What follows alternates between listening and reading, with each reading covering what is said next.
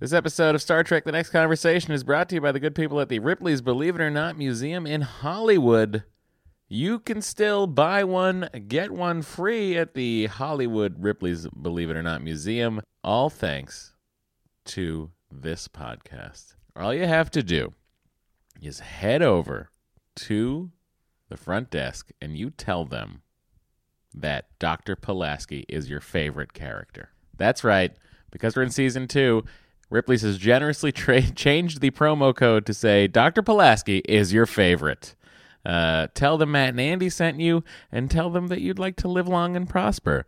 So head over to the Ripley's Believe It or Not Museum in Hollywood, check out the auditorium, and you can buy one, get one for the month of August.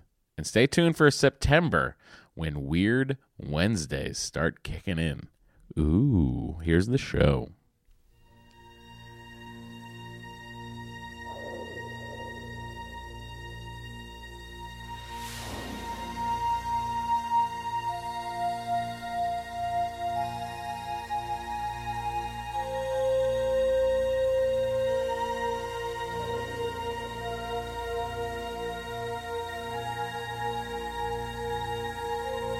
Podcast, The Final Frontier.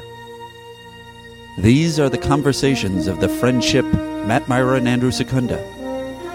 Their continuing mission: to seek out old adventures with contrived civilizations. To boldly watch episodes that one of them has watched before. Y'all ready for this?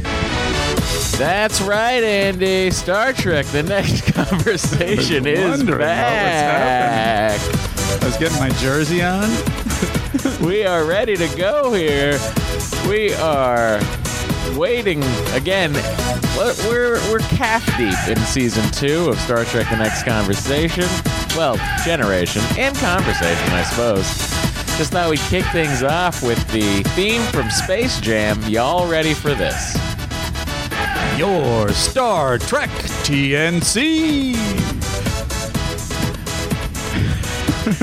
Hailing from New York, New York, weighing in at 100 and some odd pounds, ladies and gentlemen, you know him, you love him, give it up for your starting forward, Andrew Secunda! Here he is from Boston, Massachusetts.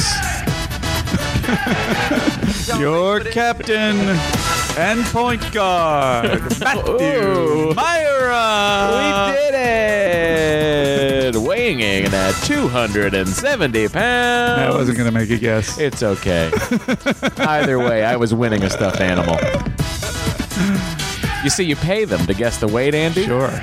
And what you're paying them is more than the stuffed animal they give you when they're wrong costs. You are really blowing apart those carnies always trying to get our money. All right, that's the...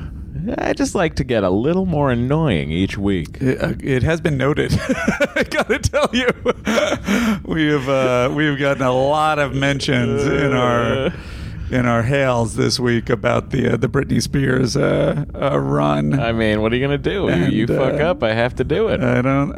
We'll see about that, buddy. But oh, Andy's shooting for a perfect game. Are we Is it? What is that? Oh, that's an airplane. That's an airplane. You were doing a new sound. So, are we just getting right into it, Matt, or what are we doing? I think we could just tell people, buckle up. We're gonna. Do we have a Admirals Club? Because if we don't have an Admirals Club this week, that's fine. We can get to them next week. No, we always have an Admirals Club. Oh, well, who's the Admiral? Seems like someone might not be ready with this, which is kind of like a fuck-up. He saved it. There you go. We have lots of Admirals this week. One from Australia. Ooh. Boxcar Josh writes us, best TV review show podcast yet. Finally, it's here. What X-Files files did for X-Files, what Gilmore Guys did for Gilmore Girls, and what iCarly did for iCarly. Star Trek Next Gen Conversation continues the trend of awesome weirdos talking about, about the mind-numbing minutia of their favorite shows. Can't get enough.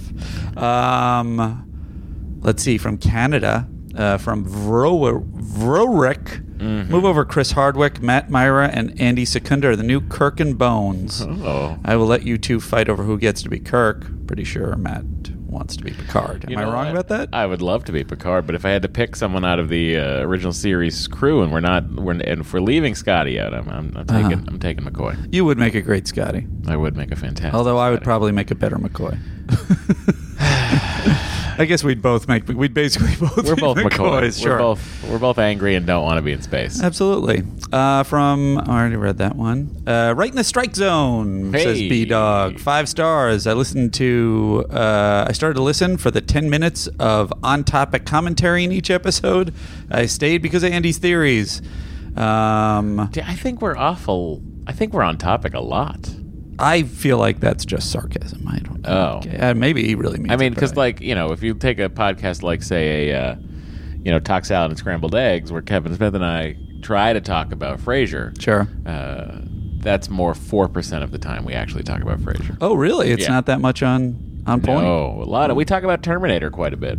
Well, maybe I feel like I should be on the podcast. We're both big fans of the franchise. Love Terminator.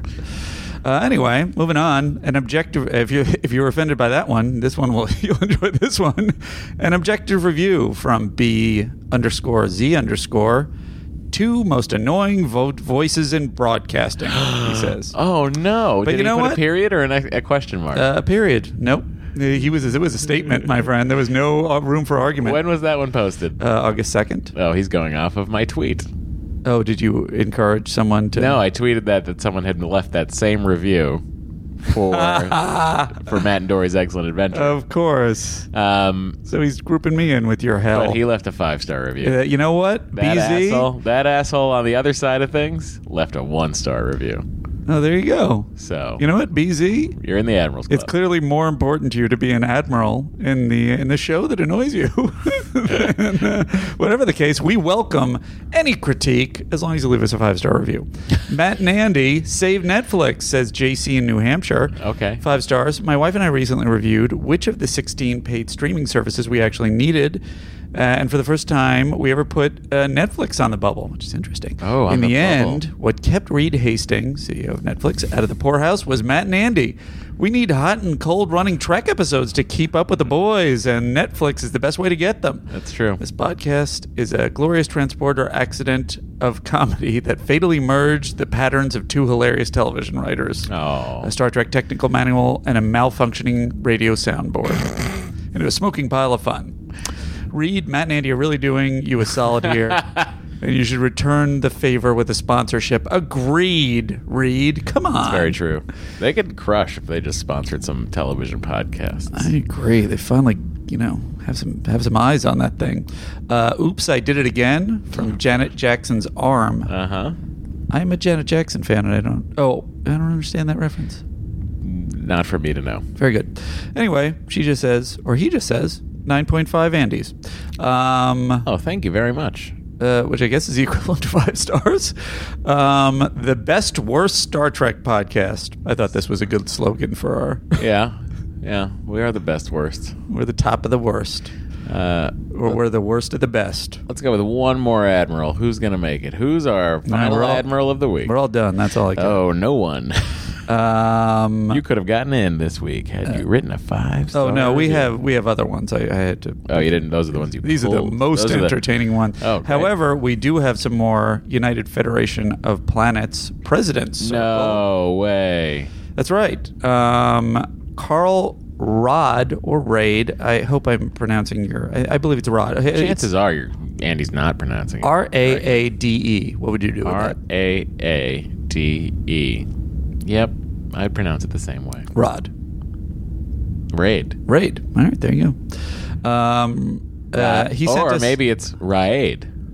could be. Oh, who knows? He sent us a gift of $28.93, so numbered, for the USS Stargazer, Picard's first command. Oh, Thanks for an enjoyable you. show, Admiral Spasticus Prime. Thanks, pal.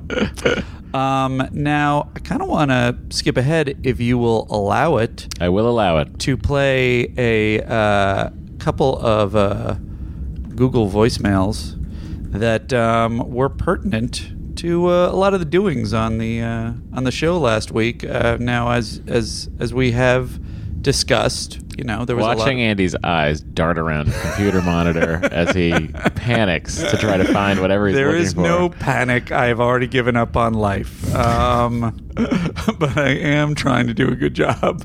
And there may be something about that. Anyway, this is from our friend Christopher Clement. I think I locked that in right, that name. And here you go. Gentlemen, Christopher Clement here. You may remember me from Clement. such hits as Hailing Frequencies Closed. Good job, Chris. So, for all that is good and lovely and pure and wonderful in this world, for the love of everything, please no more Britney Spears. I really enjoyed the characterization on that. Many people, I will say, really got a tickle out of Britney Spears and especially our dueling Britney Spears when we were both screwing up. But by and large, there were a lot more voicemails like this, which I think you would enjoy because it's from one of your countrymen. Hi, this is Ryan from New Bedford, Massachusetts. I'm just calling to say that you guys really need to chill out with this bubblegum pop stuff. I'm in traffic the other day listening to the podcast, and all of a sudden I get Britney Spears blasting through my speakers. I had to skip ahead in the podcast because I was so embarrassed. I just wanted everyone around me to know that I was listening to a podcast about a 30-year-old science fiction show. A+ on the accent. That is a true New Englander right there. It was really satisfying. It really puts you in the mind of the show. I mean, of the area. So here, that was all a setup for this. One of the other members of the new United Federation of Planets President Circle is Lawrence Boucher, Boucher. What would you do? Boucher. Or Boucher. All right, there you go. He sent us $17 and 1 cent? That's correct. Oh, beautifully done, sir. And he says, guys, love the pod. The Booch. It's the Booch. Good old Booch. It's literally the only one I listen to. I just finished last week's episode. Please accept this donation so that you never play Britney on the pod ever again. Live long and prosper. Oh, the man gave us $17, so really it's up to Andy to not fuck up. Oh, that's not fair. You're the one with the itchy Britney finger. I think we all have itchy Britney fingers. Yes, we do. Okay. All right. So, you're a good friend, Matt, and here we go. And that was the Admirals Club. Hey, you did it. I did it. Really proud of you. Thank you. Captain, we are being hailed. All right. Those people that did not enjoy Britney Spears are probably not going to enjoy our Space Jam intro. But you know what? I was thinking that as you were leading into it, but who knows? Everybody has different perspectives. Masato Kaida, who wrote us a couple of emails this week, says Troy notices some sort of sentience from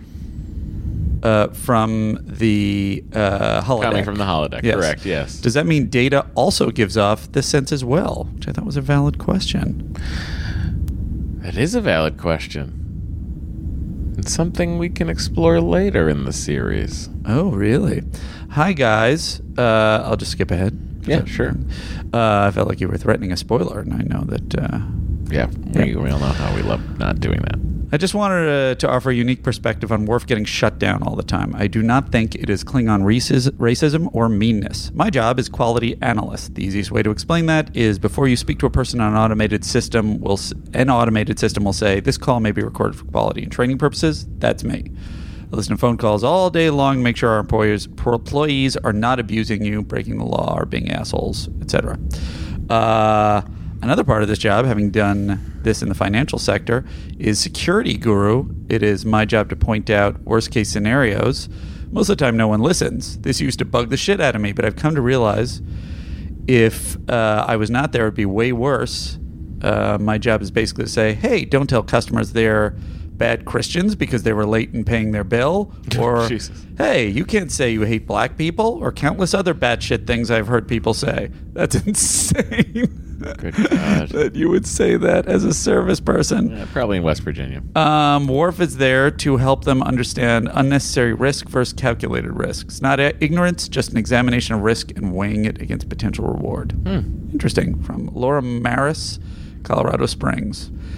All right, here's a voicemail from abroad. Matt, that's right. Oh, wow. Overseas voicemails coming in. It's a little bit long, Unless it's from Canada. but it's a or- delightful Australian accent. Oh, beautiful.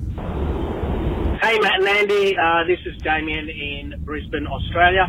Guys, just a quick call, firstly to see if I can get to the voicemail from another country, and it appeared I can. Mate, just want to say, Matt, great job. Love all your podcasts. Bring back the Fraser one with Kevin Smith. That was great. I know. But more to the point, Star Trek TNC. Look, it's my first ever Star Trek podcast, and I absolutely love it. It's actually made me go out and search for more. But none of them are as authentic, crappy, and genuine as this one. So I just keep coming So back true. to you guys. Crappy. Even though my 7-year-old son produces YouTube videos that are slightly more professional than your production, which is obviously mostly Andy's fault. I can't argue with you. I really do enjoy the banter. It would be great if, Andy, you could just pick up the confidence a little bit in yourself. It's really disappointing to hear you constantly make excuses for being shit. Here in Australia, being shit is something to celebrate, because if you are shit, you are unique. So please practice being shit, be proud of being shit, understand you are unique, and do it the Aussie way. Keep up the good work, guys. This is awesome. Every week, I can't wait. When we get to season 3 and things get interesting, I'm really hoping the podcast does as well. All right, guys. Catch you later. Bye from Down Under. That was a beautifully worded voicemail. It was great, and you know what? I gotta take a note from him. I think I don't That's some take real- enough. I don't take enough pride in being shit. That was Being shite. shite. Shite. Shite. Shite. He had an Australian spin on it that didn't sound like shite. Shite sounds more British to me. Anyway, guys, I love the episode. My thought: if the computer can create an intelligence to match data, this is a point that many people have brought up, and I wondered what your take was on it. Why doesn't Star Trek Command create artificial intelligence? If these intelligences can be created in the holodeck, then create them here. Another thing that kind of came up is the computer artificially intelligent, because it can create an artificial intelligence. Wow. Which I thought was Wait, valid. say that again? The computer created Yes. Moriarty. Yes. So does that mean the computer is artificially intelligent? It's an interesting theory that we might have to wait till season 7 for. Really? That far in? Jeez. We also, I think at some point I had, you know what, this is more of a prime corrective, so I'm going to All circle right, back well to this. then we'll circle back. A lot of people sent me information on meat pies, which was useful. In Britain, we just call them pies. Meat pies sounds weird. That said, we also have sweet pies, but they're stupidly not as popular largely. Kirk Brown. No, that was cater pie used Harding. Is there a pronunciation in there? Anyway, it's Bobby Harding. Matt and Andy, here's the thing. You're probably going to get a bunch of emails about the holodeck. I'll keep it as brief as possible. Okay.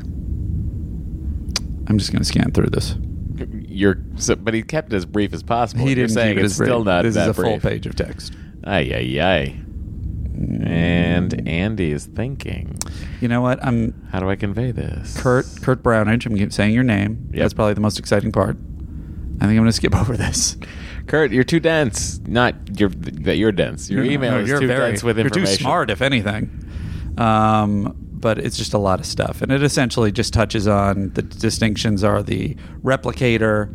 I'll read this part. The holomitters obviously create holograms, characters for them to interact with. Lightings and scenery are out of reach. According to Memory Alpha, holograms can be combined with force fields to give them the illusion of being solid. Is that true of regular people? What do you mean? The people, the holograms in the people are being sort of touchable through force fields? That was my understanding of it, yes. So it can create texture too. Yes. Force fields. How weird.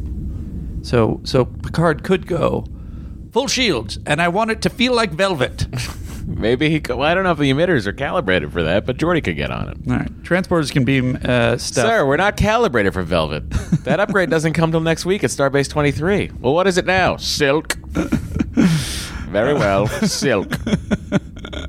Silk. Shields at 10. Shields at Silk. Captain, we're losing integrity. The Silk is now 40% cotton. Captain, we're down to bubble wrap for the shields. Oh, dear. Replicators, meanwhile, are creating pops. Just like the replicators elsewhere on the ship, they create permanent matter. Talks about the guitar that Wesley makes for Sonny Clements. Transporters can beam in stuff whenever they make the most sense. The pond that Wesley falls into and encounter at Farpoint is just a bunch of water beamed in from, I don't know, say the dolphin tank. That's not true, is it? That's I don't replicated. know. That must be replicated. I don't know. That's weird. Anyway, okay, prime corrective, guys. It's time for the prime corrective. Oh, all right. You got there. Very impressed so far, Andy. You have to... Oh, it's too late. Sorry. It's all right. He gave me a signal. I mean, you can't play Britney. This guy paid us. I silently thumbed up, hey, give us a little more volume so that it would be quiet and, we're doing a radio broadcast here. And Andy felt the need to tell you all that it was too late and that I was making a hand signal. Even though I know that Andy will be playing more sound clips in the future and that my ask of him was valid. Well, I think, it's two things. One thing is, I think that all of my sound clips have not been normalized. So if you want to tell me how to do that, I think they're all at different levels. And the other thing is, when you were giving me a thumbs up, I thought you were going, "Hey, you got to the sound okay." That was how out of touch I am. Great job, dummy. All right. So I questioned the title, "Elementary Dear Data," in the description of the episode because I was like, shouldn't it be Elementary Dear My Dear Geordi, because Geordi is Watson? Right, technically, yes. However, Stephen Price pointed out that it's probably referencing Pulaski's line in the episode, which I should know because that's what the Goldbergs does. They take a line from the episode. Yes, but Star Trek does not do that. No, but you could make the argument. I think that you're both correct. How about that? Fair enough. And then we had trouble with. I'll just play it and it's self-explanatory. All right. Hey guys, this is one of your Alaskan listeners, and I just want to let you know that it's pronounced Rene Aubergenois. Thank rhymes you. with je ne sais quoi. So do with that information what you will. Rene Aubergenois. Thank you. That was actually very helpful information. It was. I won't remember it, but I appreciate it. Je ne sais quoi. At least I have if I'm like at a Aubergenois. party with Rene Aubergenois, I can quickly access the pronunciation. Accessing. Oh, that. Well, We'll get into that. Okay. We'll get into the fact that Data sometimes doesn't know correct words. Buddy, that's all I got. Oh my God, Andy, great job. Thanks. Suppose it's time to get into this. Sure is. Ladies and gentlemen, we are talking about the episode The Outrageous Okona. Spelled Okuna for some reason. Okono. Okona. Hey. Okana. Okono. They're saying Okana, but Yes. it is Okona. It looks like It's Okona. Okona. Yeah, it's Yeah. Okona, but it's Okana. Right. We're very confusing. Production number 130 aired the week of December 12th, 1988. Andy, tell us about it. Look Away, still at the top of the charts.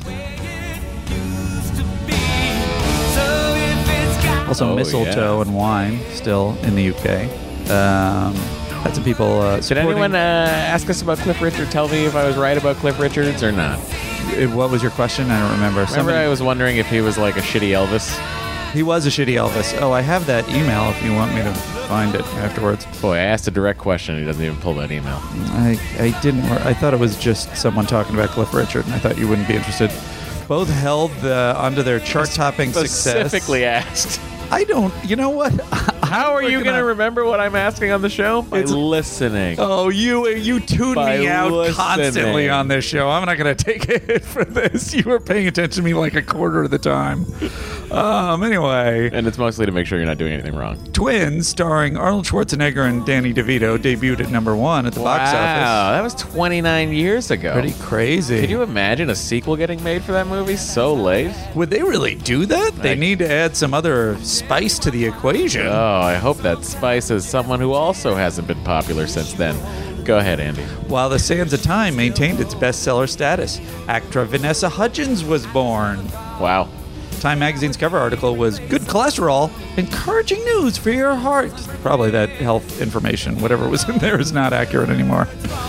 Or is it? There is good cholesterol. There is good cholesterol. All right, it's still. You know what, Time magazine? I apologize. I retract my statement. That's all. We got a retraction from Andy. Did you hear? We got it. I gotta say, this is really a great anthem. You know what? It's fine. This episode was directed by Robert Becker, written by Burton Armus, with a story by Les Mention, Lance Dickinson, and David Landsberg. I wondered if Armus, this was where the name Armus for the sludge creature was from. Good question. Are we ever going to find out? I don't think so. Near the twin Medina planets, the Enterprise picks up young trader Thaddeus O'Connor. Thaddeus O'Connor. I don't know. While helping him repair his small craft, the roguish charmer quickly makes friends, especially among the female crew members.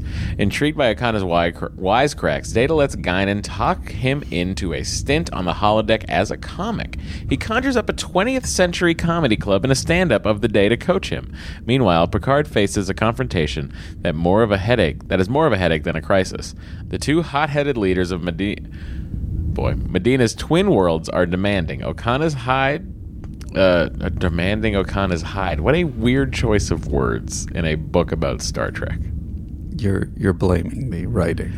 No, Larry Nemechek does great work. I'm blaming being very tired, having been busy since God knows when. And it's the end of a long day. And by the way, we're recording on Thursday. Sometimes we record on Wednesdays if we need to. So if you want your hails to be paid attention to. Pay timely. Yeah, get them in before the middle of the week. It'd be very helpful. Sure. Meanwhile, he's demanding the hide. Strelyb's ruler accuses him of stealing the sacred jewel of Thesia, while Atlek? I will say there were a lot of hilarious, made-up-y sounding Atlek raves planets and situations that in this O'Connor episode. made his daughter pregnant. Picard faces the exasperating prospect of the two tiny vessels actually opening fire on the ship or each other until an inquisitive West Crusher persuades the traitor to fess up. O'Connor baits the Strelyb's leader's son into admitting everything. The two fearful children used O'Connor as a go-between for their romance and used the jewel as a nuptial vow. With the two planets now bound for union, a Data, despondent over his bad luck, with humor unintentionally spouts a Gracie Allen nugget and cracks up the bridge. The moments when Data spouts a, quote, unintentional nugget that is a direct quote or is an intentional spin on language that he wouldn't have said if he wasn't saying a joke, is always irritating to me. Good night, Data. And of course it does support my Data is just messing with everyone theory. Well, here we are. And they're all like, oh, we have the upper hand on this dumb android. He doesn't know anything about comedy. When in fact, he's like, I wonder how long I can keep pretending I don't know any ability with comedy. What when in fact, I'm doing the greatest Kaufman bit of all time. Oh, boy. Data is Andy Kaufman. That's my new amendment. Captain's log, stardate 42402.7. We are traveling in the Omega Sagittarius system, traversing between twin planets that form the coalition of Medina. Both worlds are populated by a humanoid race which colonized the planets 2 centuries ago and which now coexist under a precarious but successful treaty. I watched this with the subtitles on, Andy. You did. I always do. Sure, me too. I always like to keep them on just in case, because with Star Trek, there's things that are happening that I want to be sure I'm reading correctly, and they do add a lot of color to Worf that I did not hear or really see. Yeah. They I can't even play it because it's inaudible, but they add the Worf's grunting when he's clearly not grunting. Even the subtitles aren't on Worf's side. Yeah. So here we meet the title character of the episode, the outrageous Okona. I'm harmless and not quite yet ready for a mercy killing. You were never considered a danger, Captain. Oh, that's a shame. I can remember when I was at least considered a risk. I'm the owner and operator of this craft, and since we both know that you've already scanned it, I'm alone and empty, which is truly a rare occasion for a man of my charm and talent. Mute main viewer. Absolutely. Permanently. His emotions suggest he's mischievous, irreverent, and somewhat She is brazen. delighted. The word Is that his emotions or everything he just said? Nothing she says She really cannot be taken from read what he's between the saying. lines. This is okay. Now we're gonna get into one of is rogue. Andy's pet peeves. Rogue? The simple description is rogue. Cad, knave, rake, rascal, villain, wild Yes, elephant. Data. But there is no malevolence or ill will. So the audience should like him. Why does Data not have rogue in his vocabulary, ready to go at all times? Well, you know my explanation for it. But in terms of the world of the show, yes, I don't understand what their reasoning is, other than he seems quaint if he has to think about it. Yeah. But I guess if you wanted to really justify it, you could say that Soong programmed him with like that kind of thing to show that he was still a child in his mind and he was learning how to associate words, even though there's no logical reason why he wouldn't have instant access to it. It's the first time I've ever accepted an answer from Andy. And can we just also get into now, even though we're going to see it over and over again, what is with the accessing thing in this episode? Data constantly saying accessing, which to my knowledge he has never said before. I may this be might wrong be the on first that. time he says it, but he's this data accesses from here on out. Oh, that's so irritating. Data's accessing Because I not often, because it kind of but felt it is like certainly something that I associate with the character. Why would you turn him into Robbie the Robot at this point? And also, like, I kind of accepted that the reason he kind of looks off to the side and does things is because that's him. That's basically the in use light on his head. Yeah. That's very funny. Killed at the Vegas Con this weekend, Andy. Yes, now please follow Commander Riker's instructions so our ship can get back to its normal routine. Whatever you say, Captain. Something funny?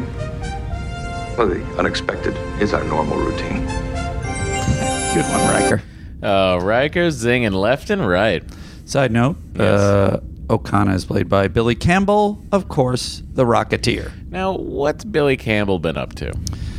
I haven't looked at... Because he is a charming motherfucker. I mean, I assume he might have aged out of Handsome Lead, but he also did play on Frasier. Clint Weber. I don't know what episode it was. Sorry. No, I can't pull it. All right. I'll have to look it up. So, he's really... I mean, he's like... Wait, what year was he born? He was born in 1959. Oh, so Billy Campbell. I'm trying to figure out which. So there's two actors. There's William Campbell, who passed away in 2016. It's Billy Campbell. And then Like his character, he's just a fun Billy. Fun Billy. This is why I didn't know, because he's in a bunch of weird things. Breaking Code, Cardinal, Modus, Helix. He was in The Killing. As Darren Richmond. Once and Again. I didn't watch The Killing. Do I need to watch The Killing? I've heard mixed things. He he tweets. You know, he's still tweeting. God, he looks good. He looks good. Yeah, you gotta say he's a. You could tell that guy was going to age well. Handsome, charming motherfucker. Billy, if you're out there. Jennifer Connelly, never hotter than in The Rocketeer. Jennifer Connelly, if you're out there. If you're a Star Trek fan, I would love to meet you. I would love to meet Billy, as we both discover. Why is there not a Rocketeer sequel with him in it as the fucking Rocketeer? A sequel? To The Rocketeer. Without him in it? No, with him in it. What do you mean? It didn't do that well. Did it? Andy, we're in a world where fucking Full House is on again. Full House was a hit. We're in a world where they're fucking making a 19th Transformers movie. We're in a world where they're making... I'm just trying to think of like every terrible half franchise that's gotten a reboot because it had a somewhat of a recognizable name. Yeah, I don't dispute that, but I think those were all things with like a long history of fandom. It only grossed $46 million and it cost $35 million. Although... Oh, that's a profit. I don't care about how much it cost to Not market. after P&A. Not after advertising. Welcome to Andy's Hollywood Accounting, starring Andy Secunda. Hi, guys. This week, we're going to take a look at the budget of Under the Skin. I don't know why I picked that one. Engage. I don't like this false stress Captain music. O'Connor, shut down your engines. Understood. Transporter room It's prepared for O'Connor. beaming operation. We're on our way. Wesley, Data, let's go. Captain, I'm taking half the bridge crew. Thanks. Why? Why is he doing that? Why Wesley and why... Yeah, this guy seems fun. Let's all go down and meet him. Security? Well, he doesn't even say, Worf, meet me down there. He just points at those two by name, and then Worf just shows up. I'm going to need a couple more people to make wry expressions as this guy behaves. Ladies and gentlemen, it is James Bond's own Terry Hatcher. Your weapons, please. Terry Hatcher. A Klingon security officer. Yes. No wars available, eh? Zing!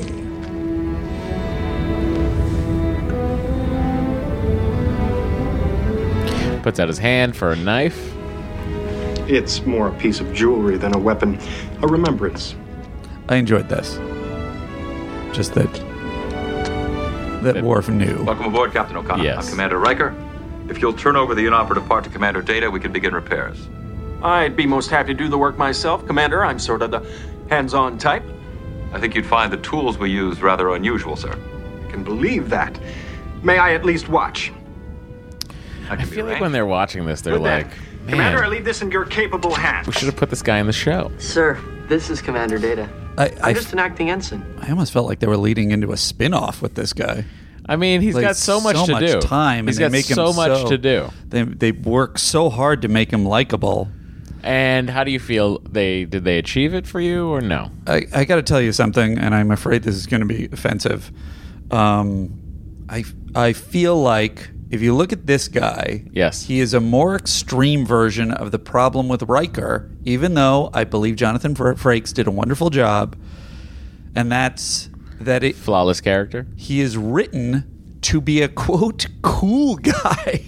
And I believe he is probably being written by people who are not cool guys. That is... And therefore, he's very like funny. Vamping and just making all these faces. And it's just like it could not be more of a caricature of a cool guy. I think like all the dialogue like coming out of his mouth. Yeah. I think of it as like, if I was just like free writing. Yeah. That's the character I would end up with. Right. You would free write, and then you would say, all right, I got to go through 9 more drafts Sure. and then fix yes. this. Yeah, but sure. like, I feel like I need like a guy that's like awesome. Yeah. Like I'd be like, oh, he's so charming. I can't believe it. Am I really making it clear? All right, have Deanna refer to him as a rogue, and then have Data list every other synonym for rogue.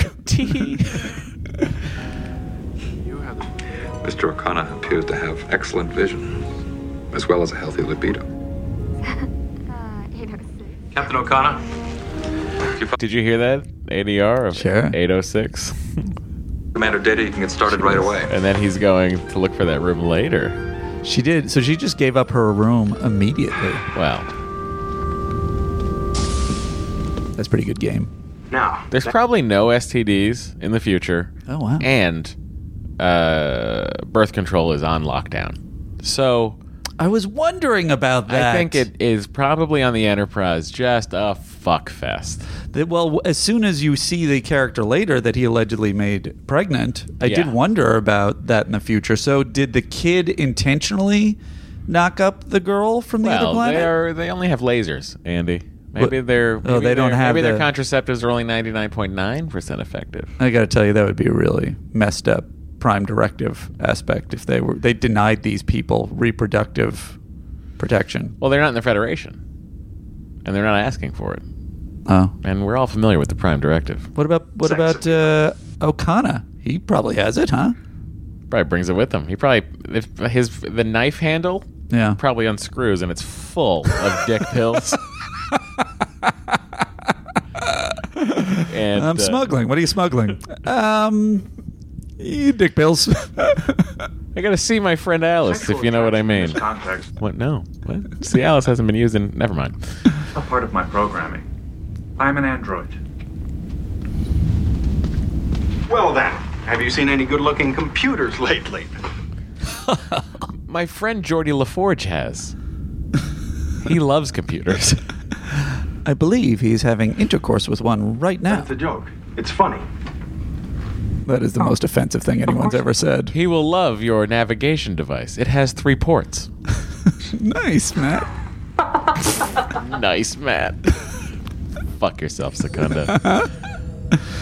The amount of times in this episode people go, that's a joke. I'm deciding that that's funny when nothing funny has ever been said in this episode is just offensive. Those lithium contacts wore down and then fused. And what I've done is replace them with Trisolite. Trisolite isn't available in this system if I ever had to replace it. Don't worry, you won't. Your ship will never outlast this part. Because of the part or the way I fly my ship? Well, this part. But the stress test did show that you tend to push your ship a little beyond its design capabilities. Boy, am I on board with that. It's the pattern of my life, Lieutenant LaForge. Because it relegates me to cargo carrying rather than the grand explorations you enjoy, I am forced to add a measure of flamboyancy and zest to the doldrum of my existence. He's like playing Carrie Elway's character in The Princess Bride in space. Point to a scene. My thought is like that he's Carrie just like Elwes so like right. I mean, physically, Carrie Elwes though was, and I remember being sort of irked by Carrie Elwes's performance as being a little over the top. I feel like he's far more subtle than Billy Campbell is being here. Literally, he does not say a thing in the episode that he's not like, well, I'm kind of smiling through the line. This guy's great. Have you seen him, Captain Picard? It's so irritating.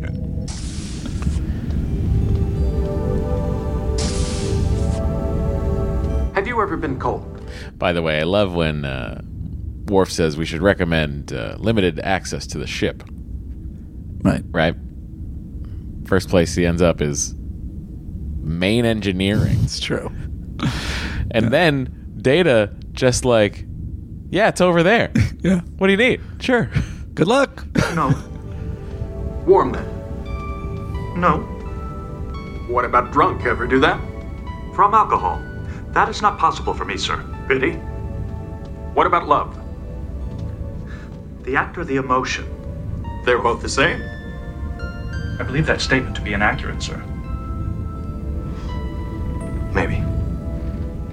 Life is like loading twice your cargo weight onto your spacecraft. If it's canaries, and you can keep half of them flying all of the time, you're all right. I doubt that statement is entirely accurate either, sir. Accurate? That was a joke I just told you. I'm telling you. Should we have a joke counter? You don't know what a joke is? Of course I do. Three of the word joke.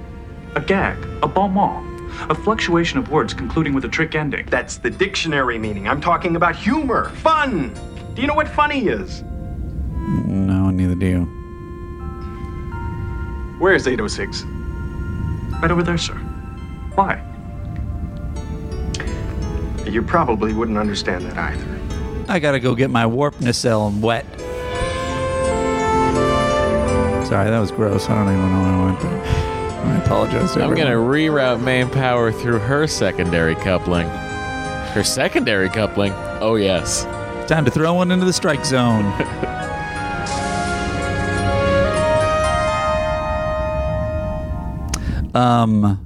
I think I figured out who Okana, what kind of person he feels like. Yeah. He feels like a guy who was a journeyman actor and then ended up as a theater teacher somewhere. And he still feels like he's cock the walk, and he keeps telling all these stories, and his students look up to him. And I don't know why I'm attacking these poor theater teachers. When I was the understudy in Cats, I often would sit backstage and know I was ready. That's exactly right. So we get a little bit of the Guinan Data interaction here, which I find Guinan's interactions thus far to be like cryptic and unenjoyable for the other party. The viewer, however, also unenjoyable. Simply said that I've never seen you laugh. I am capable of that function when it is expected of me. Data, do you even know what a joke is? Of course I do. It is a witticism, a gag, a bon mot, a fluctuation of... Did we not do this not funny bit 2 scenes ago? We sure did. Why? Because you're a droid and I'm annoyed. But why? Because that's what I am. Have I said something to offend you? No. Then why are you annoyed? Because you're a droid and I'm annoyed. Humanoid? Yes. You told a joke? Yes. I am not laughing? Yes. Perhaps the joke was not funny. It was not, Data. You're correct. The joke was funny. It's you, Data. By the way, would not have understood that joke had I not read it Yes. each time it was said. 100%. What do I do? Well, under normal circumstances, I'd say seek a higher power. But in your case, probably a smarter computer's in order. So are we saying that the ship's computer is smarter than Data? Uh-huh. Yes. Then why does Data use the ship's computer to figure stuff out instead of just having the computer figure stuff out?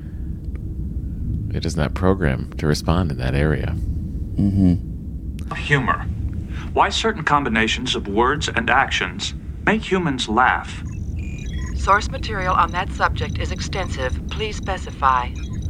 Animated presentation, humanoid, interaction required. Physical humor, cerebral or general raconteur. Of all performers available, who is considered funniest? 23rd century Stan Origa, specialized in jokes about quantum mathematics. I can't imagine. That's not even like a funny presupposition. Do you know what I mean? That a physicist would be the funniest? Yes. I kind of enjoyed that. I didn't like it. Why not? Because, you're telling me that everyone's going to have this common frame of reference about quantum mathematics, that this is popularly the funniest person in the universe of the 23rd century, which they're in right now. I agree with that. But so I guess you're telling me if I go ask a computer who the funniest person ever was, it's gonna spit out a contemporary name at me. Here's a theory. Yes. Is this an Andy's theory? I think it is. I just came up with it. Oh boy! Oh boy! Oh boy! Hey! Who let an android have a cat? Is Data just pretending to be so dim? No one knows the answers, least of all him. It's Andy's theory. So I believe, you know how they have these? They say that cats litter boxes have. Were we discussing this at work? Yes, we were. Whatever that human brain disease is. There's some human brain disease that affects them, that makes them dumber, And it's really because the cat litter is supposed to work on mice to make them unable. The cat feces. The cat litter. Right, the cat feces makes them like saying, "Oh, there's no problem with this cat," and then the cat can kill them. I believe that a disease like that. You're still going. Don't worry. It's just the headphones. Okay, very good. A disease like that has been. It's very hard to think. If you just keep going through it like a professional, no one will know. I'm working on it. A disease has occurred at some point in the last.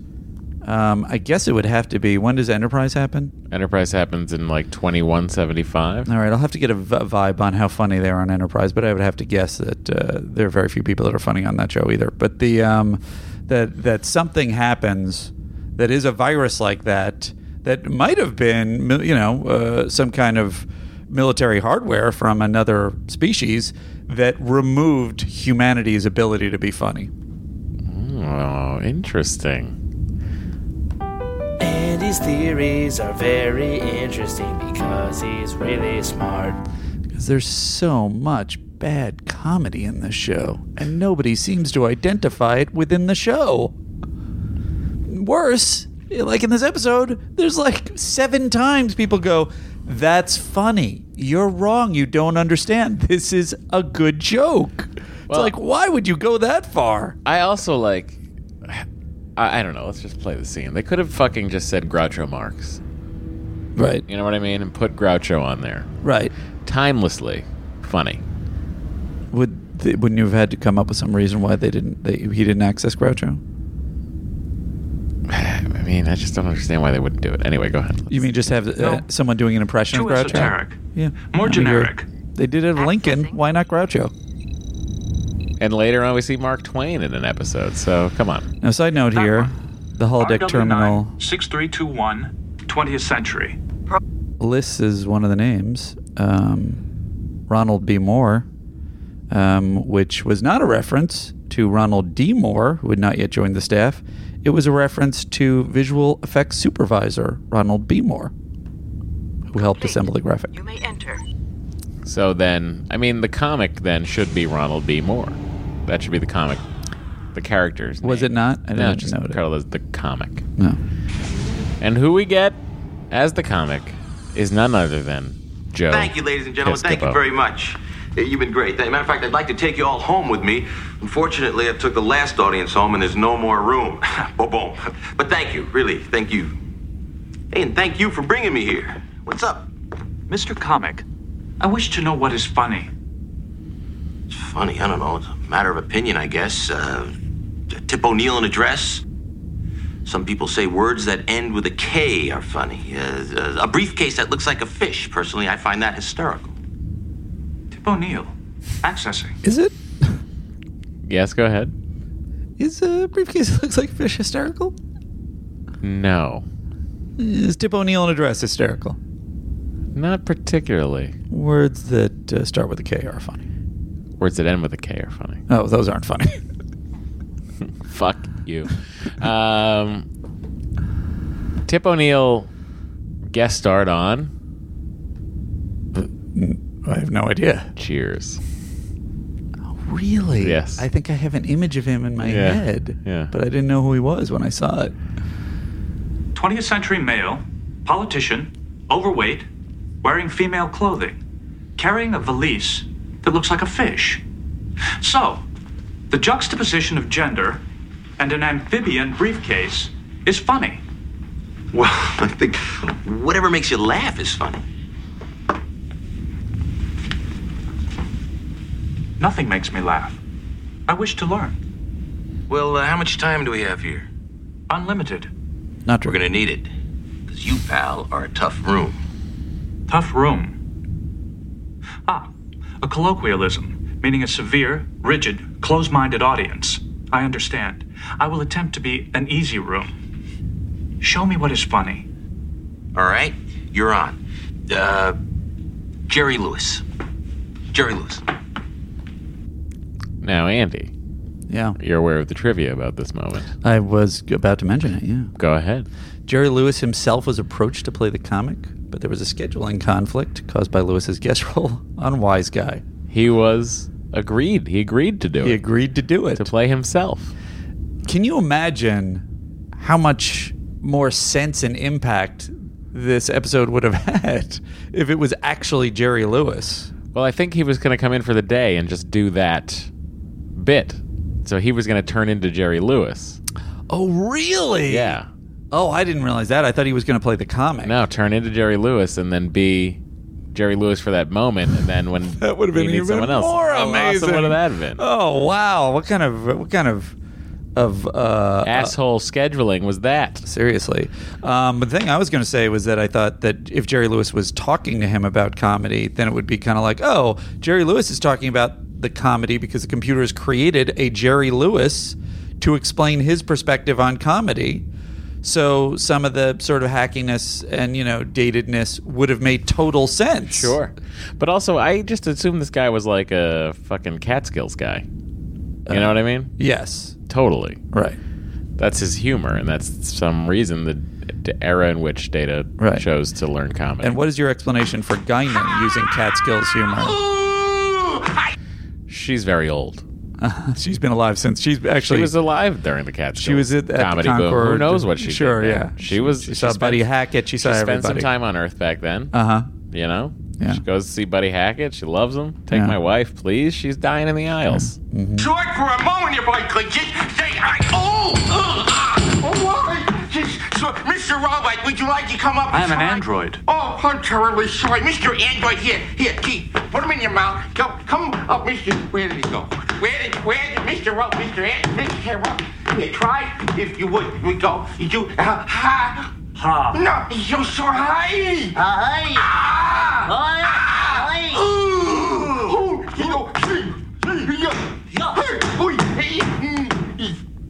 Ladies and gentlemen, Star Trek is dead. You got to hand it to Joe Piscopo for giving it the old college try. Oh, I mean, he did all he could. Yeah. All he could with the material that was given to him. What's Joe up to lately?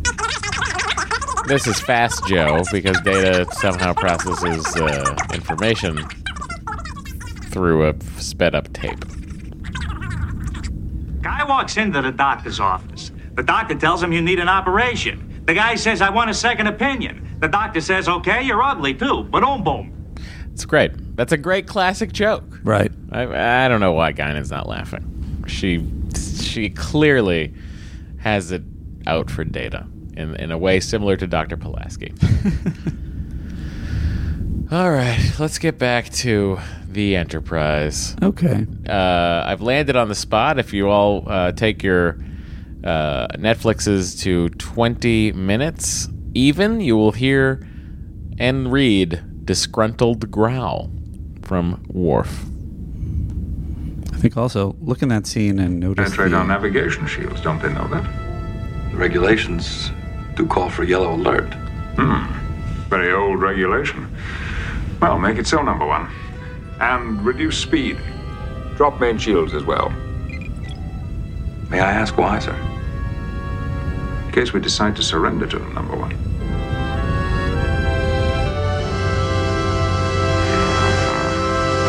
Makes a little growl. I heard it. I heard a tiny. You gotta get a better sound system, pal.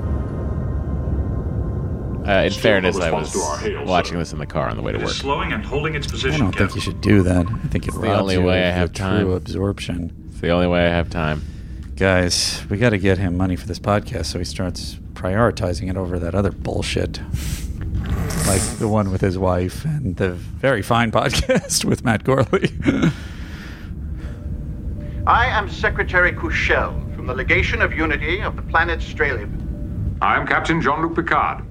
We know who you are, Captain Picard. We've been monitoring your communications, and we know of the demands made by Devon of the planet Atlek. Then you are aware that we have no hostile intention. You only have to concede to one demand. That word demand has a tone of finality. It is a word I have chosen. Boom. We demand that you turn O'Connor over to us immediately.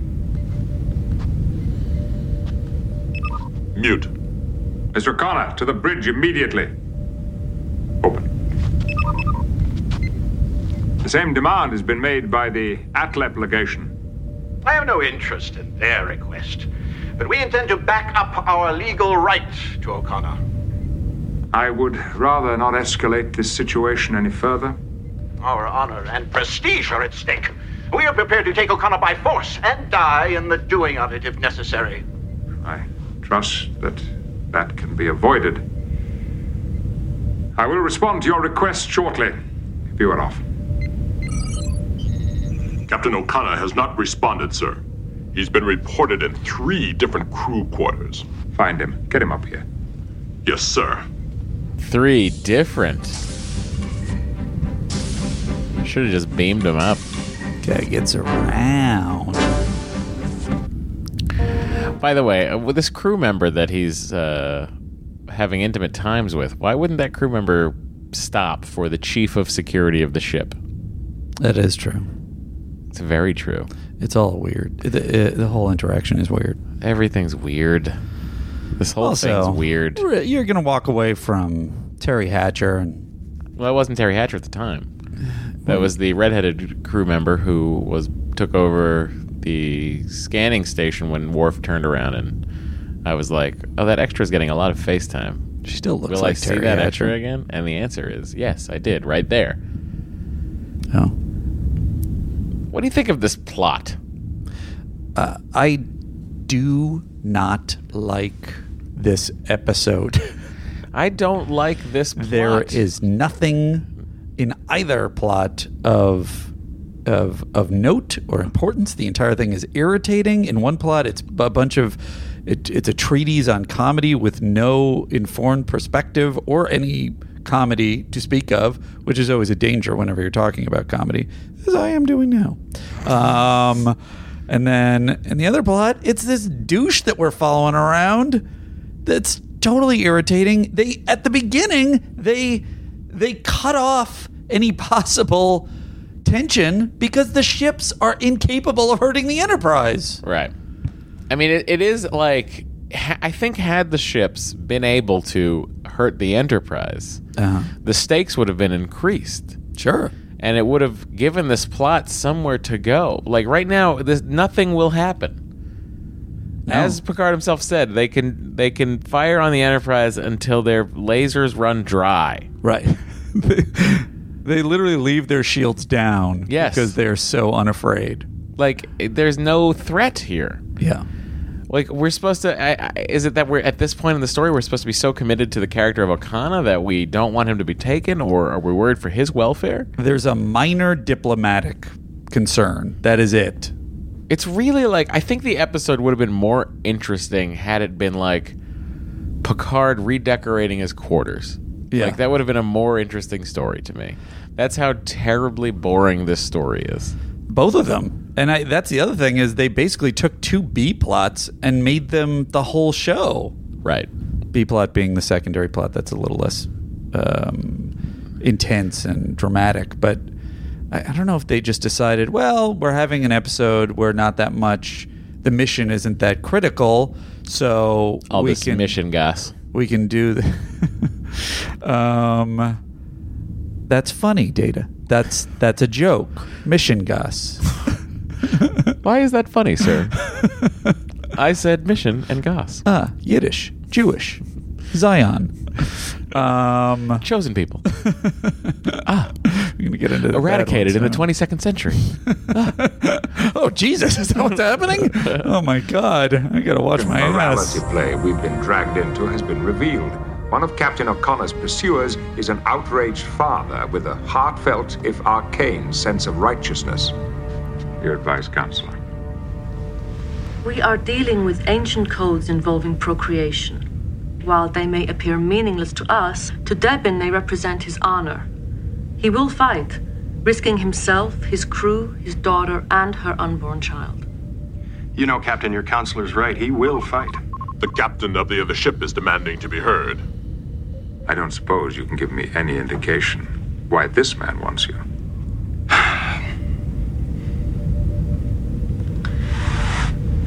Let's put all this together. Lieutenant Worf, multiple image, full conference mode. Let them all see each other. Yes, sir.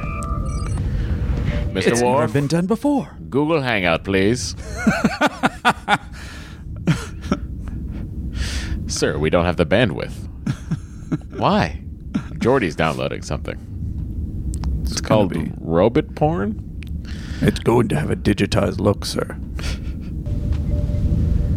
This, I'm going to skim through this fucking plot. Can I ask you a side question? Yes, sure. I can answer it, I hope. Deanna Troi. Yes.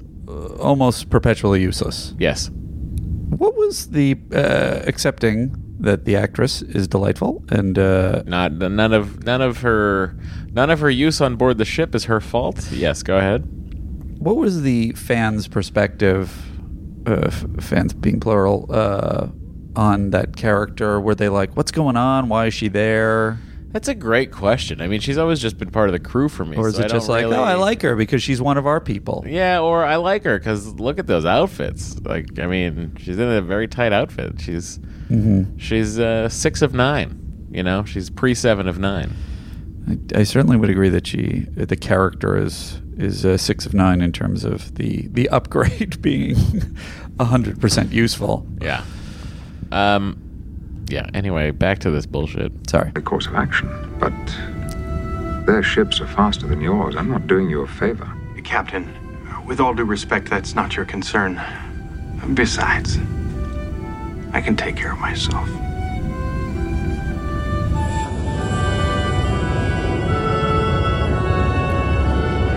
You know, at this point of the story, I'm like a little worried. I'm like, what's going to happen to Okana? I hope he doesn't get harmed. His ship's slow. I don't know what's going to happen. I mean, we like him so much. He seems so amiable. You're quite a craftsman, Lieutenant LaForge. How soon? What's the rush? Thought you liked it here. I did. It stopped liking me. Time to disappear. Where will you go? What? Said where See, when he pulled that pocket watch out of his pocket, I thought it was the jewel that he had stolen. That would be amazing. And I was like, oh, this is going to be interesting. Yeah. And then it was not interesting. A new place, if I make it. Don't you ever stay anywhere? Not for long. I couldn't be like that. Oh? I mean, always being alone. Commander Riker says you choose to live the way you do and like it. Is that what he says? That motherfucker.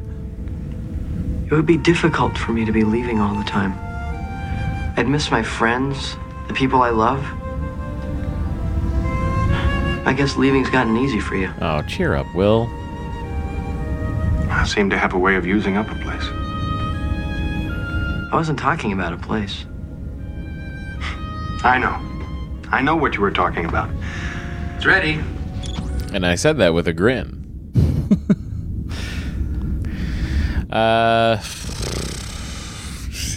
Andy, I'm kind of at a loss. All right, well, let me just cover this then. If you're at a loss, by the way, I forgot a big piece of to address from our previous episode. Do you want to just put it into the hails in the next episode? We didn't read the snippet from the episode. Oh. Just to take a break from the outrageous Okana? I think we can save the bit for after we're done with the episode. We'll do a little next conversation community theater. It'll be a post-credit sequence, if you will. It's gonna be great. Okay, well then let me address this. Benzin, the boy that knocks up the girl. Spoiler, dude, come on. Oh, sorry. No, I thought we read. I'm kidding. Kiernan Mulrooney played him, and I was like, I know that guy. How do I know that guy? And it's very Jennifer Connelly related because he was one of the criminals in Career Opportunity. I was just gonna say that. Also, ironically, he was in their real and their spectacular episode of Seinfeld, which starred Terry Hatcher. This guy's got his hands in all corners of the Hollywood puzzle. It's getting weird now. And the girl was also in Seinfeld, and her name is Rosalind Allen. Mm-hmm. She was in the marine biologist episode of Seinfeld, as well as a bunch of other stuff. Oh, that's very interesting. There's a lot of interplanetary coupling, if you will. So true. Oh, You can't. My son is right. You can't escape that way. That's not what I mean. It's not up to you, nor to O'Connor. I've been dishonored. I will decide. Wait. Since all of you believe O'Connor is the father of this child, then so be it.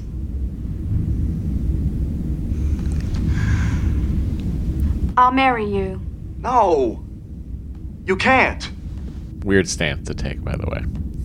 For her? Yes, I can. Sure. Well, I think clearly she wanted to marry O'Connor and didn't like the other guy. Nothing has been stolen. The Jewel of Thesia has been taken into custody by its rightful heir. Me. I was to give it to Yanar as our pledge of marriage. Marriage? What is marriage? Yanar is carrying my child. I'll say. Oh. You said it was O'Connor's. It was a weird performance. If I told you it was Benzan, you would have gone to war with his father. Listen to what they've been given. So I let you believe it was O'Connor. See how a man gets... By the way, that actress, one in a long line of side actresses in this episode, not in this episode, in the series, that are delivering everything in a weird monotone robotic voice. Is it ADR? Is that what it is? Maybe it's ADR. I feel like it's over. I feel like they're overdubbing her voice for some reason. You think it's somebody else that had that I think voice? so. I was giving the jewel to Devon's daughter. You'd have disowned me. Now we're hearing some truth. So you let me chase O'Connor when you knew he was innocent? Yes. Because I didn't believe for one moment that you could catch him. Well said, he never would have. And once Yanar accepted the jewel, the marriage would have been made. Well, I never got it. Then O'Connor does have the jewel. I never had the chance. Oh, he does have the jewel. That's not a pocket watch.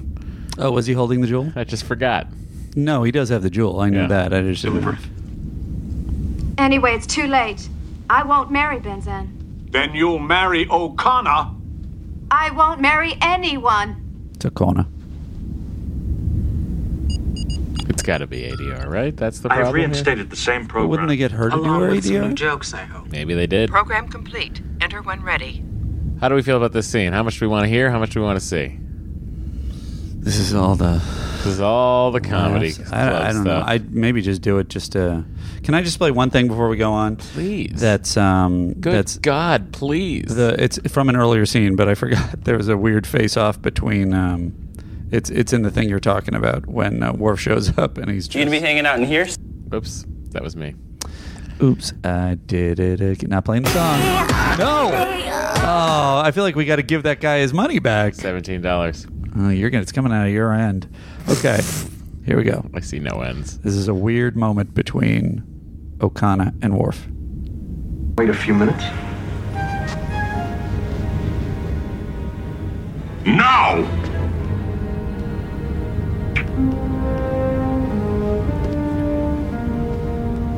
He's facing off. They're real close to each other. I like that. And now he's kind of looking at him a little sultry. But I have my orders. Some other time. They did not specify that they're talking about a fight. And Billy Campbell is not looking at Worf with that much hostility. I'm just saying. That's fair. It's a weird moment. I like weird moments in this show. Speaking of weird moments in this show. Although I guess Klingons, they're, They fight like that. They have sex like that. Yeah, they pre-sex it up with fighting. Okay. Thank you. Thanks for coming, folks. We got a great show for you tonight. I'm so excited this evening. Tonight I have for you the funny man of the stars, the android of antics, that lieutenant commander of mirth. Please give him a nice welcome, ladies and gentlemen. None other than, he's just the best, Data.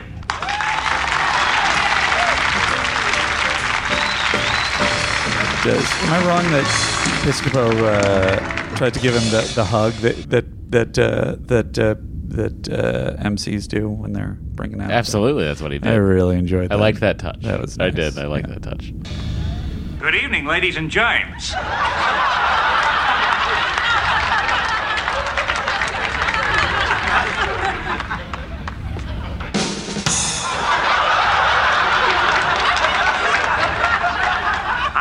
a town so small, we had a fraction for a zip code. It's You crushing. made a living doing this? Yes, I did. It was so small, Funniest in moment in the fact, episode. we didn't have a godfather of crime. We had a nephew.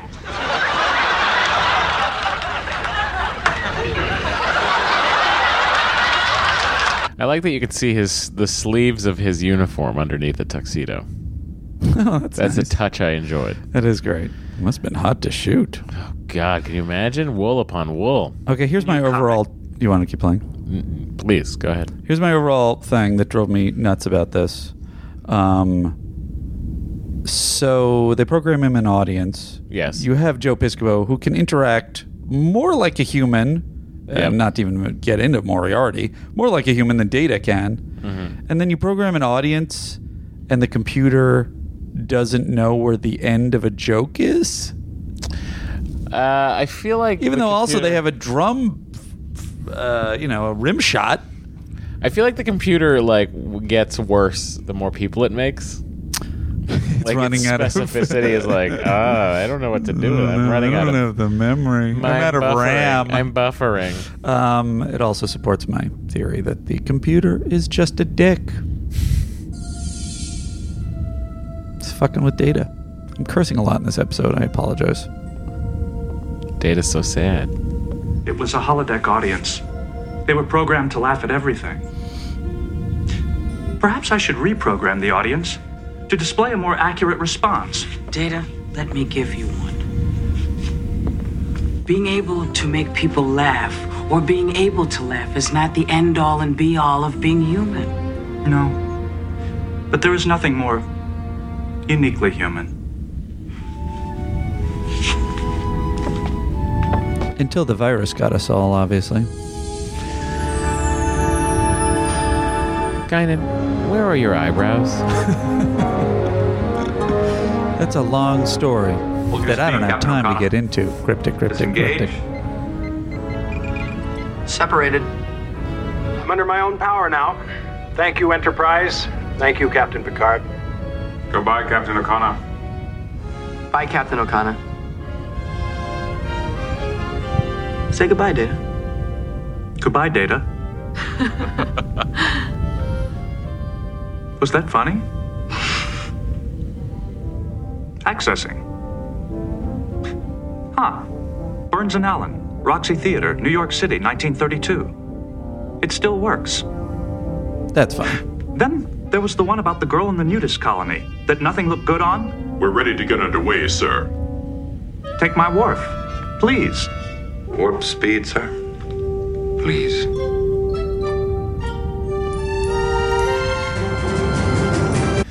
I like ending a show with that kind of a moment because the original series did that a lot more than this one. They certainly did. As a matter of fact, I think there was an original series episode where Kirk goes get at warp speed quickly. I don't remember what it was, and it was something similar where it was like, "This is awkward." And even in the original is it one, The Trouble with Tribbles? it might have. I don't think so. Even though it seems like that would be that high comedy. I mean, The Trouble with Tribbles is like the funny episode, you know? It's like... But I'll say the same thing bothered me about that ending and joke as this one, although this one's got a lighter touch and they don't say it, which is you're still going to be sitting with this guy telling the jokes whether you're warp speed or not. The show's just over. It's so silly. Hang on. While you're looking it up, Matt. Yes, sir. Kat Walsh from England writes us, as a Brit, after today's podcast, reminding you to clarify one thing for you. It's super generous to Cliff Richard to describe him as a lame Elvis, to be honest. He had a more Donny Osmond Christian vibe. His most famous song over here is Summer Holiday. Sorry. And the aforementioned, I thought you were playing some Cliff Richard. And the aforementioned Mistletoe and Wine, which is still trotted out every year to exacerbate everyone's seasonal affective disorder. He is also a confirmed bachelor, in quotes, aka closeted, so he was never able to have the sex appeal factor of Elvis, as his heart was never in it. I hope that's just fact and not theory. And then the other question she had was, you Americans don't have meat pies? Not really. No, we don't. I know you don't have pastries, but geez, we have pastries. Do you not Pasties. have meat wrapped Pasties. pastry? We have empanadas, but it's not the same thing. Pasties or pasties? Pasties. Not pastry. I did. She knows misread we have that. pastry. What are pasties? They're a cake. Other than the lingerie. And cake. I only knew about them from Carl Pilkington. Pasties, I think they're called. Sounds like something Carl Pilkington would say. England. Boom. Today, by the way, we found out Jeff Garlin is a Trekkie of sorts. So that's what he says. He said he'll be on the podcast. I find it unlikely, but we'll see. You know, we just can't. Cornish pasty is filled with beef, sliced and diced potato sweet. It's like a knish. Sounds nice. It does sound nice. We could go for meat pies. Let's open up a meat pie shop. Engineering. Mr. Scott, where are the tribbles? I used the transporter, Captain. You use the transporter? Aye. Well, where did you transport them?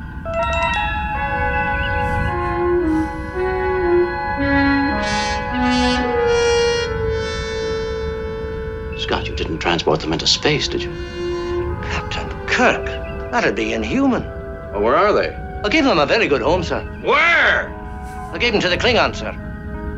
Gave them to the Klingons? Aye, sir. Before they went into warp, I transported the whole kit and caboodle into the air engine room, where there'll be no tribble at all. Tribble.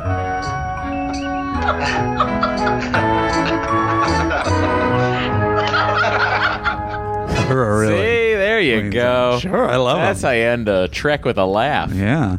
They very rarely do it, don't they? Oh, on the originals? No, on this the Next one. Generation? They never do it. They never do it. I mean, I guess I get it. I want to set a different tone. They just they also had access to whimsy music that I feel like the whole... You think that would have been the big stumbling block? We just can't get whimsical music to end this show.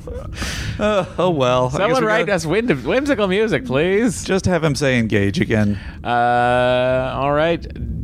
That is the end of this episode. We are going to now... I think we'll do all the business of the episode and then stay tuned for some Star Trek The Next Conversation theater.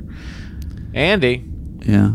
It's time to give this episode an MVC. MVC, you say? I sure do. Oh, what's going on? Oh, I see. He paid $17.01 for this not to happen. I don't know what's happening. And here we are. Andy doesn't know what's happening. You're not plugged in? Did you You're turn very me off? plugged in. I didn't turn you off at all. All right, well, all right, there was something wrong with my thing. I did not do anything, and it clicked on. This is not on me. It's on technology. In fairness, it's my technology, but still. Well, it's the MVC, yeah, the MVC. Only Matt and Andy know who it's gonna be. Will it be Data, Riker, Troy, or Dr. Crusher? Gotta fill the time with something, at least until season 3.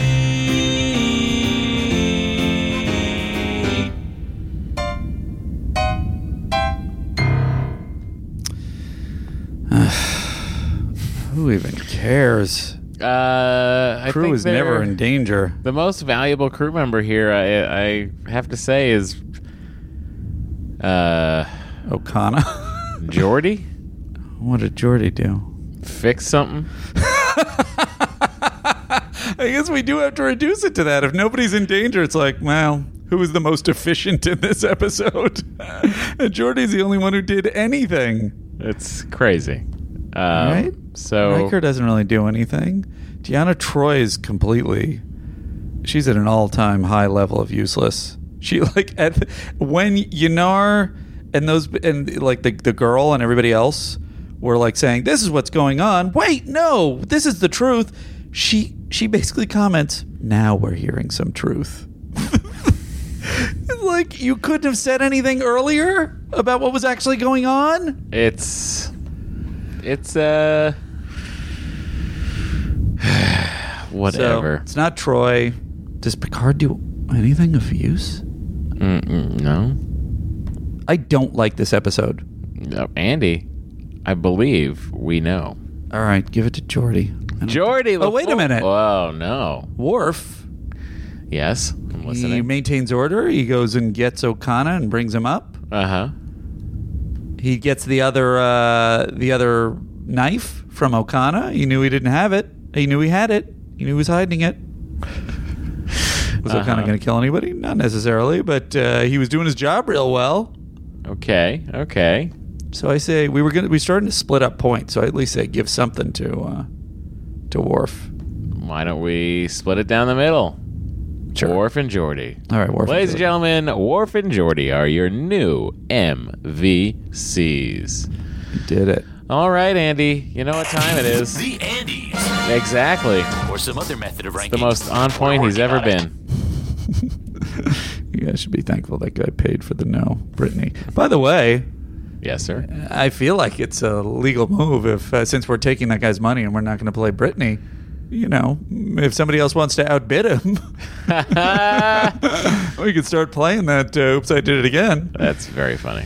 He just sent it somehow to, here is our information, to sttncpod@gmail.com. Somebody paid a PayPal through that. Oh, yeah, sttncpod@gmail.com. and we never signed up, but you can also you're making it work. Tweet us at Star Trek, at Star Trek The Next Conversation. That's not what it is.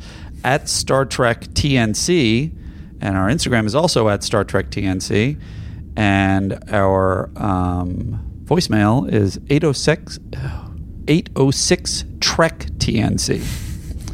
I'm having an aneurysm. It's okay. We're both shutting down. It's very late. It's for us. very late. I still have to watch fucking GoldenEye for the next episode of James Bonding tonight. That sounds delightful. Do you have a guest? Matt Gorley asked me to be a guest. You will be a guest, Andy, but our return guest is Steve Agee this year. We're bringing him back. He did Skyfall with us last time around, and I said, what's Steve going to think about Pierce Brosnan? Let's find out. I might want to do GoldenEye. Not GoldenEye. Goldfinger, if you get to it. It's my favorite. We're always going to get to it. It's Goldfinger. Come on. I guess I meant if you haven't already gotten to it.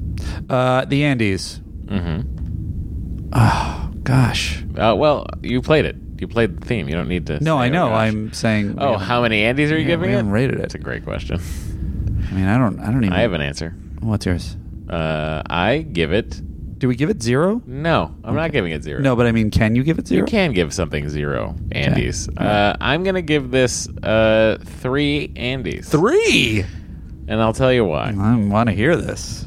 I am giving it 3 for being lighter fare, which I occasionally need.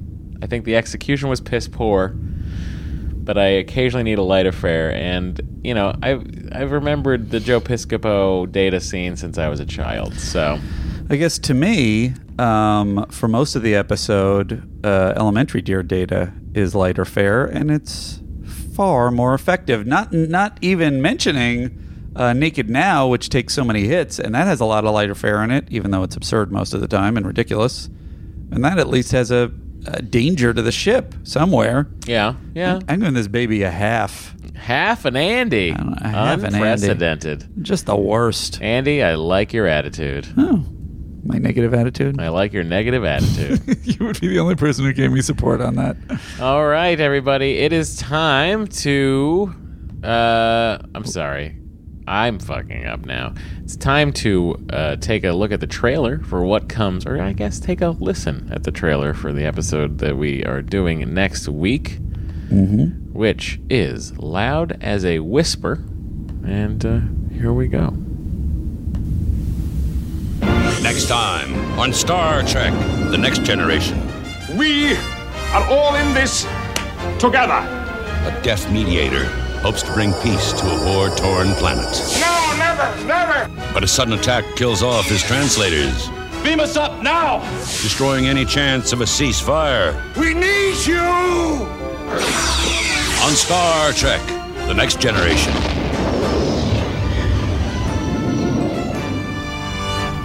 Looks like the plot may be a little bit undefined in that. Looks like what I would describe as community theater. The sets look terrible.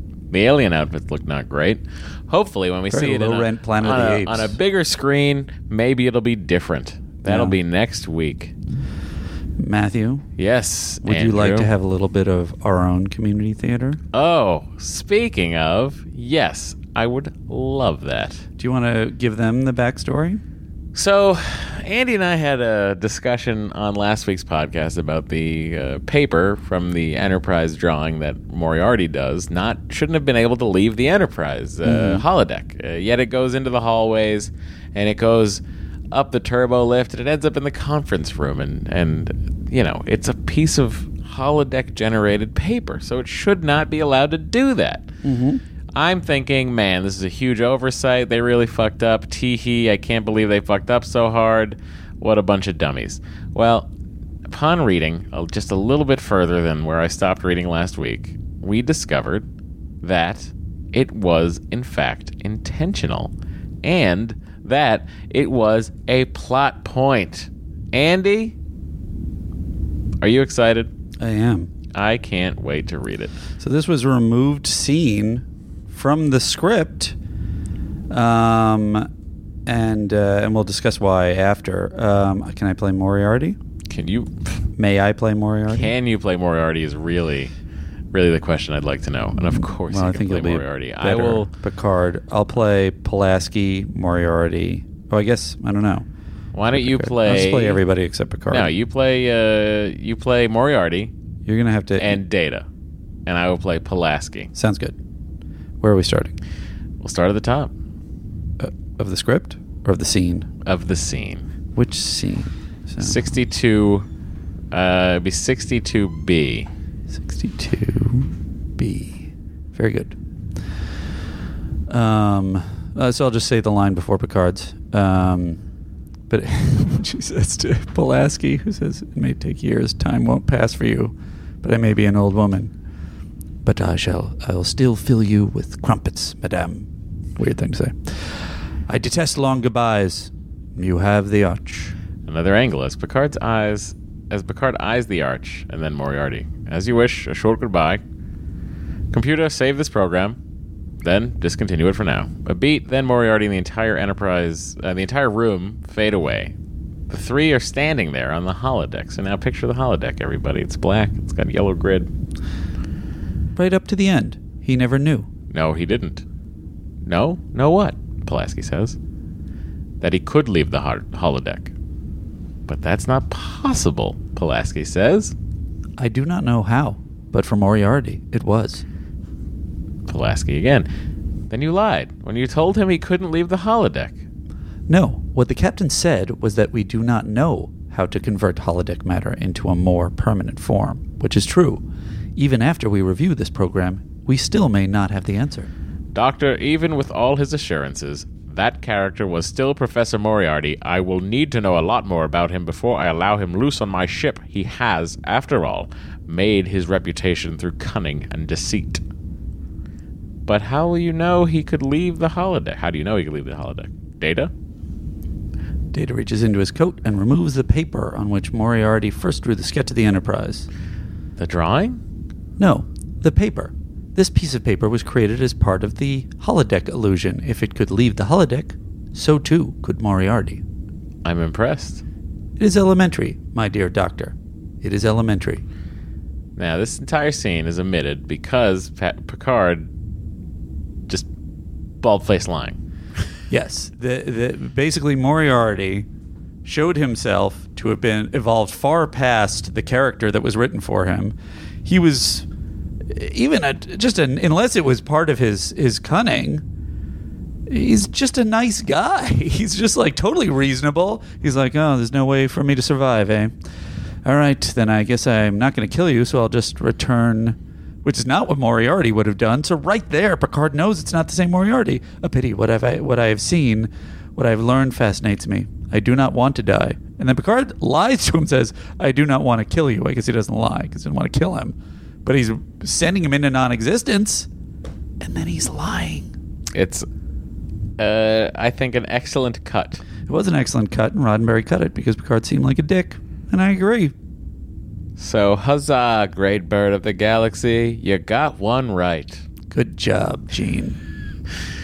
All right, everybody. That about does it for this episode of Star Trek The Next Conversation. If you like what you're hearing, feel free to email the network and tell them we're doing a great job. What network? No network. Just kidding. It'll be okay, Matt. Will it? Nah, who knows? It might never be okay, Andy. But in the meantime... Not a downbeat here. Some of these people have to go into work after they listen to us. I'm kidding. We're great. I can't wait for next week. I remember the deaf guy, and I remember his... Picard's sort of way of communicating with that guy, I remember as being just yelling very loudly at the deaf man. His diplomacy doesn't reach into deaf people. I would describe it as over-exaggerated hand gestures. It's really a hoot. What's the politically correct term for a hearing impaired? Wait, deaf is not. I can't say deaf anymore. I don't know. Whatever. We probably have a very. Can I say deaf? Deaf? Yeah. Dory's here. Describing a person without hearing. Yeah, why wouldn't you do that? I don't know. Hearing impaired is hearing impaired. What's the politically correct way to say it? You know, Matt, I have to assume that our listenership amongst the hearing impaired is very small. So that's exactly what I was going to say. No, I'm sorry. Did I cut off your joke? No, but I was just going to say no one listening to this is deaf. Aren't there transcripts of podcasts? No, this is the most boring conversation. There better not. I'm out of this. I'm out of here. Wait, take me with you. I don't want to be in this either. Oh, Jesus. Anyway, go down to the holodeck. I'm not certain what that noise is.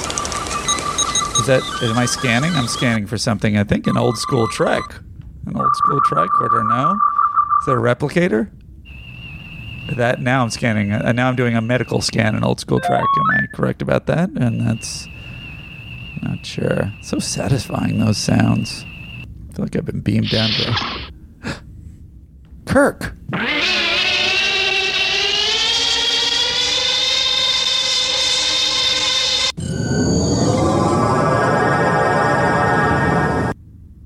Disengage.